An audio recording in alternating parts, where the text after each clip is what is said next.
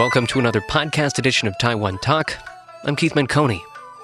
Traditional Taiwanese puppetry is an art form that's woven itself deeply into the popular imagination and even into the Taiwanese identity. That's true whether we're talking about glove puppets, known as budaishi, or the more modern string puppets we see on TV today. It's popular here, with an appeal that spans generations. But it's also managed to gain some traction in other countries as well, with a handful of practitioners and teachers sprinkled all across the world. Now, this cultural spreading didn't happen by accident. In fact, there's one guy in particular who really helped it along. My name is Jean-Luc Penso. He's a French puppeteer who came to Taiwan back in 1974 to study under renowned Taiwanese puppet master Li Tian-lu. The Puppetry Art Center of Taipei is currently holding a retrospective exhibition on Penso's work and the remarkable student-teacher relationship he forged with Master Li. So today on the show, we're going to learn how this Frenchman became an emissary of Taiwan's most enduring performance art form for the entire world. I spoke with him recently, and he told me that it all started back in France when he was in college and taken to see a museum exhibit featuring Taiwanese puppetry. And I was I just decided immediately to go to Taiwan because I was just fascinated by the beauty of the gesture, of the songs and everything. And I just fall in love with these puppets. And don't ask me why, because I still don't know why. That's why I'm still in love with these puppets. So he decided right there to head to Taiwan as soon as possible. After getting here, he spent his first several months just studying Chinese. His puppetry, meanwhile, didn't really get started until, by chance one day, he actually ran into Li Tian-lu in an antique shop. Now, even before he made it to Taiwan, he'd already been exposed to Li's work through videos that had made their way to France. But for some reason, that day in the antique shop, Penso did not recognize the man standing in front of him as the puppetry master he greatly admired. I asked him, do you know something about puppetry? I was very shameless, young man, shameless, I was 20. And he said, yes, he was very shy. And I said, can you show me something about puppets? And he said, of course. And I discovered he was a great master. And I feel very ashamed to even, I didn't ask for his name. So it was the first encounter, very strange.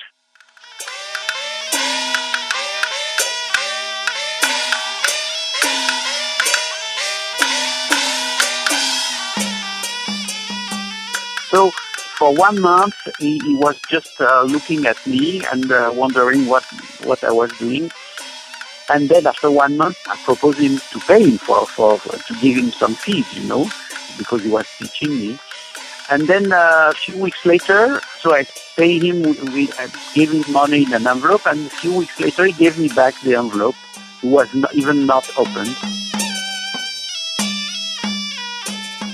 And just like that, Li agreed to take him on as an apprentice, for free, but on the condition that he would work to spread Taiwanese puppetry to new audiences.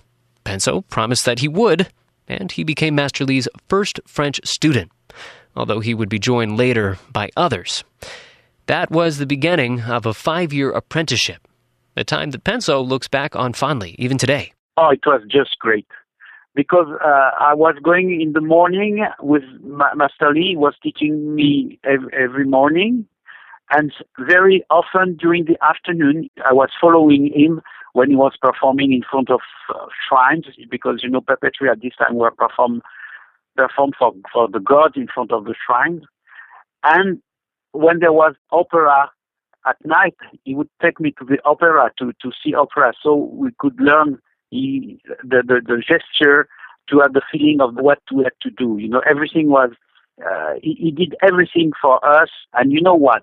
When he was teaching us only the gesture, it was not only showing us a gesture and that's all, but he was singing what should have been sung for the motion of the puppets, because the puppets are, when they move, there is always music.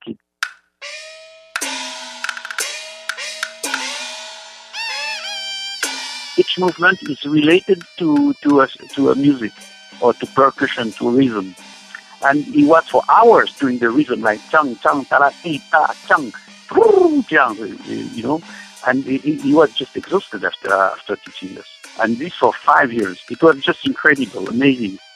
He stayed true to his promise to help promote the art form, and when his 5 years were up, Penso took that training back with him to France and joined up with 2 other French students of Master Li to co-found their own puppetry company in 1978, Théâtre du Petit Mur. For the 10 first years, I played Taiwanese story. We built a beautiful stage. He was sticking with what he'd been taught, traditional Taiwanese puppet theater. So, he was putting on classics like Journey to the West, Legend of the White Snake. But it turns out, Master Li wanted to see his pupil go his own way. We invited Master Li in France quite often, and once he was visiting the Army Museum, and there was a lot of knights and people with big swords and so, from the Middle Age period. And suddenly he became very angry, and I said, but in the middle of the museum, I say, what? Say, what, Master? Say, what? You are performing Taiwanese puppets only, and I see in this museum that there is knife, there are swords, there are everything. I'm sure you have plenty of story in France. You should tell your own story. You should not go on traditional Taiwanese puppets all your life. You are not Taiwanese. So do creation, And I told him, but Master, I'm not ready yet.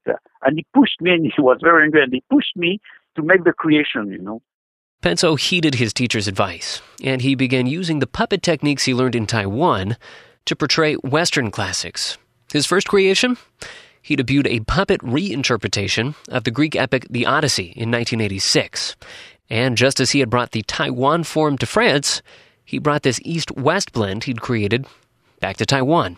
We performed this play as an offer to God in front of Longshansi in Taipei, It was the first time there was a foreigner puppet company performing for a Chinese god in Taiwan. And I'm very proud of this. So France, check. Taiwan, check. Up next, everywhere else. I've been lucky to tour a lot of countries with the help of the French Cultural Ministry of Foreign Affairs and Ministry of Cultural Affairs. And I've been touring in more than 80 countries all around the world.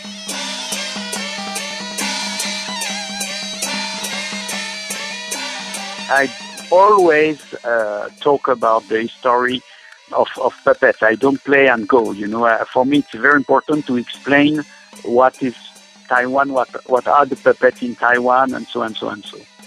Master Li Tian-lu would in fact go on to train many foreign students. Some introduced by Penso, some not.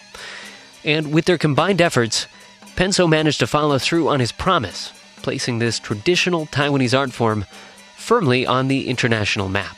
There are several French people who came to Taiwan to study with Master Li or his son.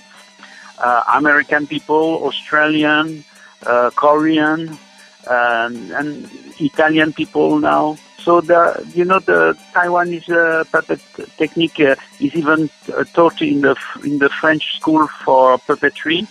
So there's plenty of people now. It is a tool. Taiwanese puppets are a tool now amongst others in the art of puppetry all over the world. Around the world and back.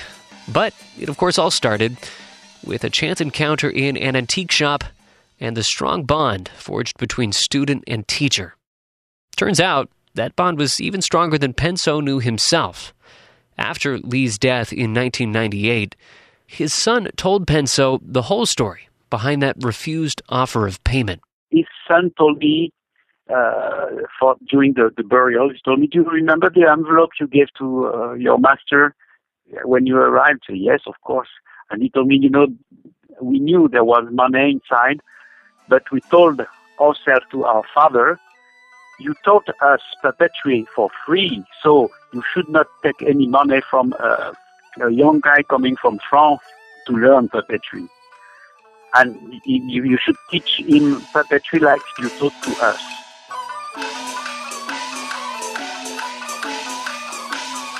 And so in that way I was adopted.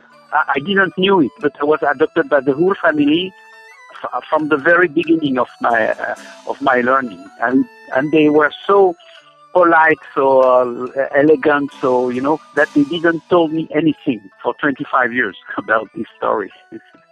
So it was very moving for me at the beginning and now, and still now I'm so lucky to have such a master and to meet such a family in Taiwan. I've been so lucky to meet these people who were just great people.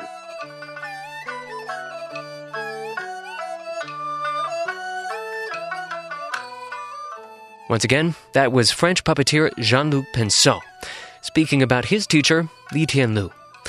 Big thanks to Penso for providing the music for this show. It all comes straight out of his performances.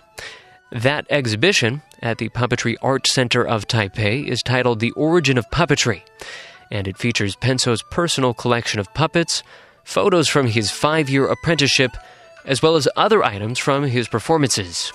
The exhibition was originally set to run through late March, but that run may be extended. You can learn more at the Puppetry Art Center's website, pact.org.tw.